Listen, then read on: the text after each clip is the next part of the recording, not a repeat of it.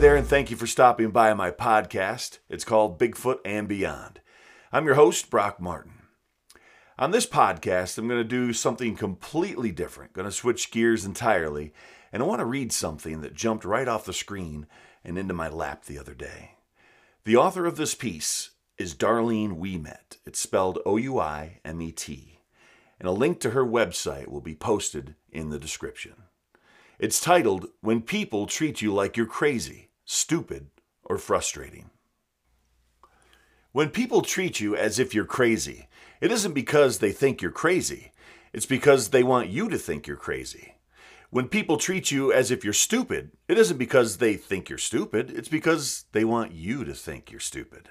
Their purpose or motive for the way they treat you is actually about what serves them more than it is the way they see you. These people have a motive, and it isn't driven by love. It's a motive driven by the desire to have control. Understanding this made all the difference in the world in my recovery and in overcoming the false definitions of me that had been put on me by abusive, uncaring, controlling, manipulative people who felt entitled to treat me like I didn't matter. The ways I was treated by these people communicated to me that they were more important than I was. Part of the way that they convinced me of my lesser value was through subtle and obvious messages that something was missing or wrong with me and my reactions to life. When I was a child, my teacher yelled at me, saying I wasn't paying attention because I didn't have the right answer. And then she rolled her eyes and added that I was such a frustrating child. I reacted by trying harder. I didn't like being shamed in front of the entire class. I didn't like the disapproval that was communicated to me. I didn't like feeling that I was such a disappointment. As long as I was trying harder, the teacher felt like she was in control.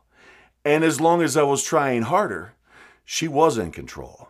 Remember the kids in school who ignored the teacher and didn't seem to be affected by the reprimands and just kept doing things that made the teacher angry but kept the rest of the class giggling? Those kids seemed fearless to me. I remember being afraid for them. I didn't ever consider myself being one of those kids. I hated the way she defined me as a daydreamer and a lazy student, and how she would say, "What am I going to do with you?" I would never risk being even more of a disappointment by continuing to frustrate her.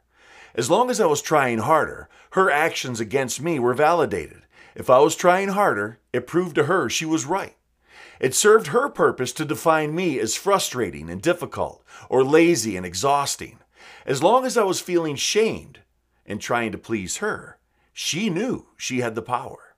People like that have their power mixed up with their worth. It served her purpose to make me feel guilty. When I felt bad, I tried harder to please her. When I tried harder, she felt better about herself. It served her purpose to define me in ways that hurt my self-esteem, because I would focus on her and on pleasing her. If my teacher had ever validated me like a confident, healthy teacher who was secure in her own self-esteem might have done, I could have relaxed and flourished in the warmth of her approval and a healthy and functional relationship. This is a wonderful thing. But in her world, I was the object of her self-esteem. In her mind, if she had enough power to make me feel guilty or shame, then she felt better about herself. If she could cause me to try harder, she felt worthy. She felt better by tearing me down. And because my trying harder didn't give her real worth, the abuse tactics never ended. She needed a little more of the false self-esteem booster all the time. She had to keep me in the spin of always getting to keep looking at myself to see why I was such a disappointment to her, so that she could keep feeling a little buzz that she got from having this power over me. That teacher had her power mixed up with her worth. She could only feel her own worth when she overpowered other people. When people treat you like you're crazy, lazy, or stupid, think about what their motive might be. Slow down just long enough and think about, why are they reacting to you in that way? Why would a healthy person respond to you as though you're crazy or stupid? Think about what I've shared here and notice what tearing you down can do for them. Do these people that constantly ask you to jump through their hoops want to empower you to be who you really are, or do they want to overpower you? Is the way they regard you or define you really about you, or is it about how they want you to feel about you?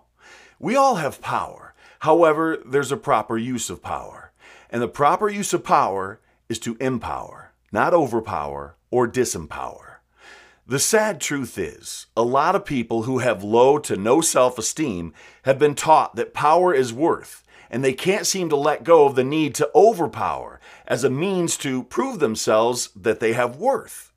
My mother had her power mixed up with her worth too. It would never serve her purpose to tell me how wonderful I was. If I ever stepped out of the spin of trying to figure out how to make her love me and approve of me, I would have seen her for who she really was, and I think she knew that. I think that was her biggest fear. Her biggest fear was that she would be exposed, so she kept the finger of blame, shame, guilt, and failure always pointed at me. As long as I was spinning around in fear, shame, guilt, and failure, I would never see her for who she really was. As long as I didn't know my true value, I'd never see that her treatment of me was wrong, and that her treatment of me only proved her lack of self-worth. The author, Darlene Ouimet.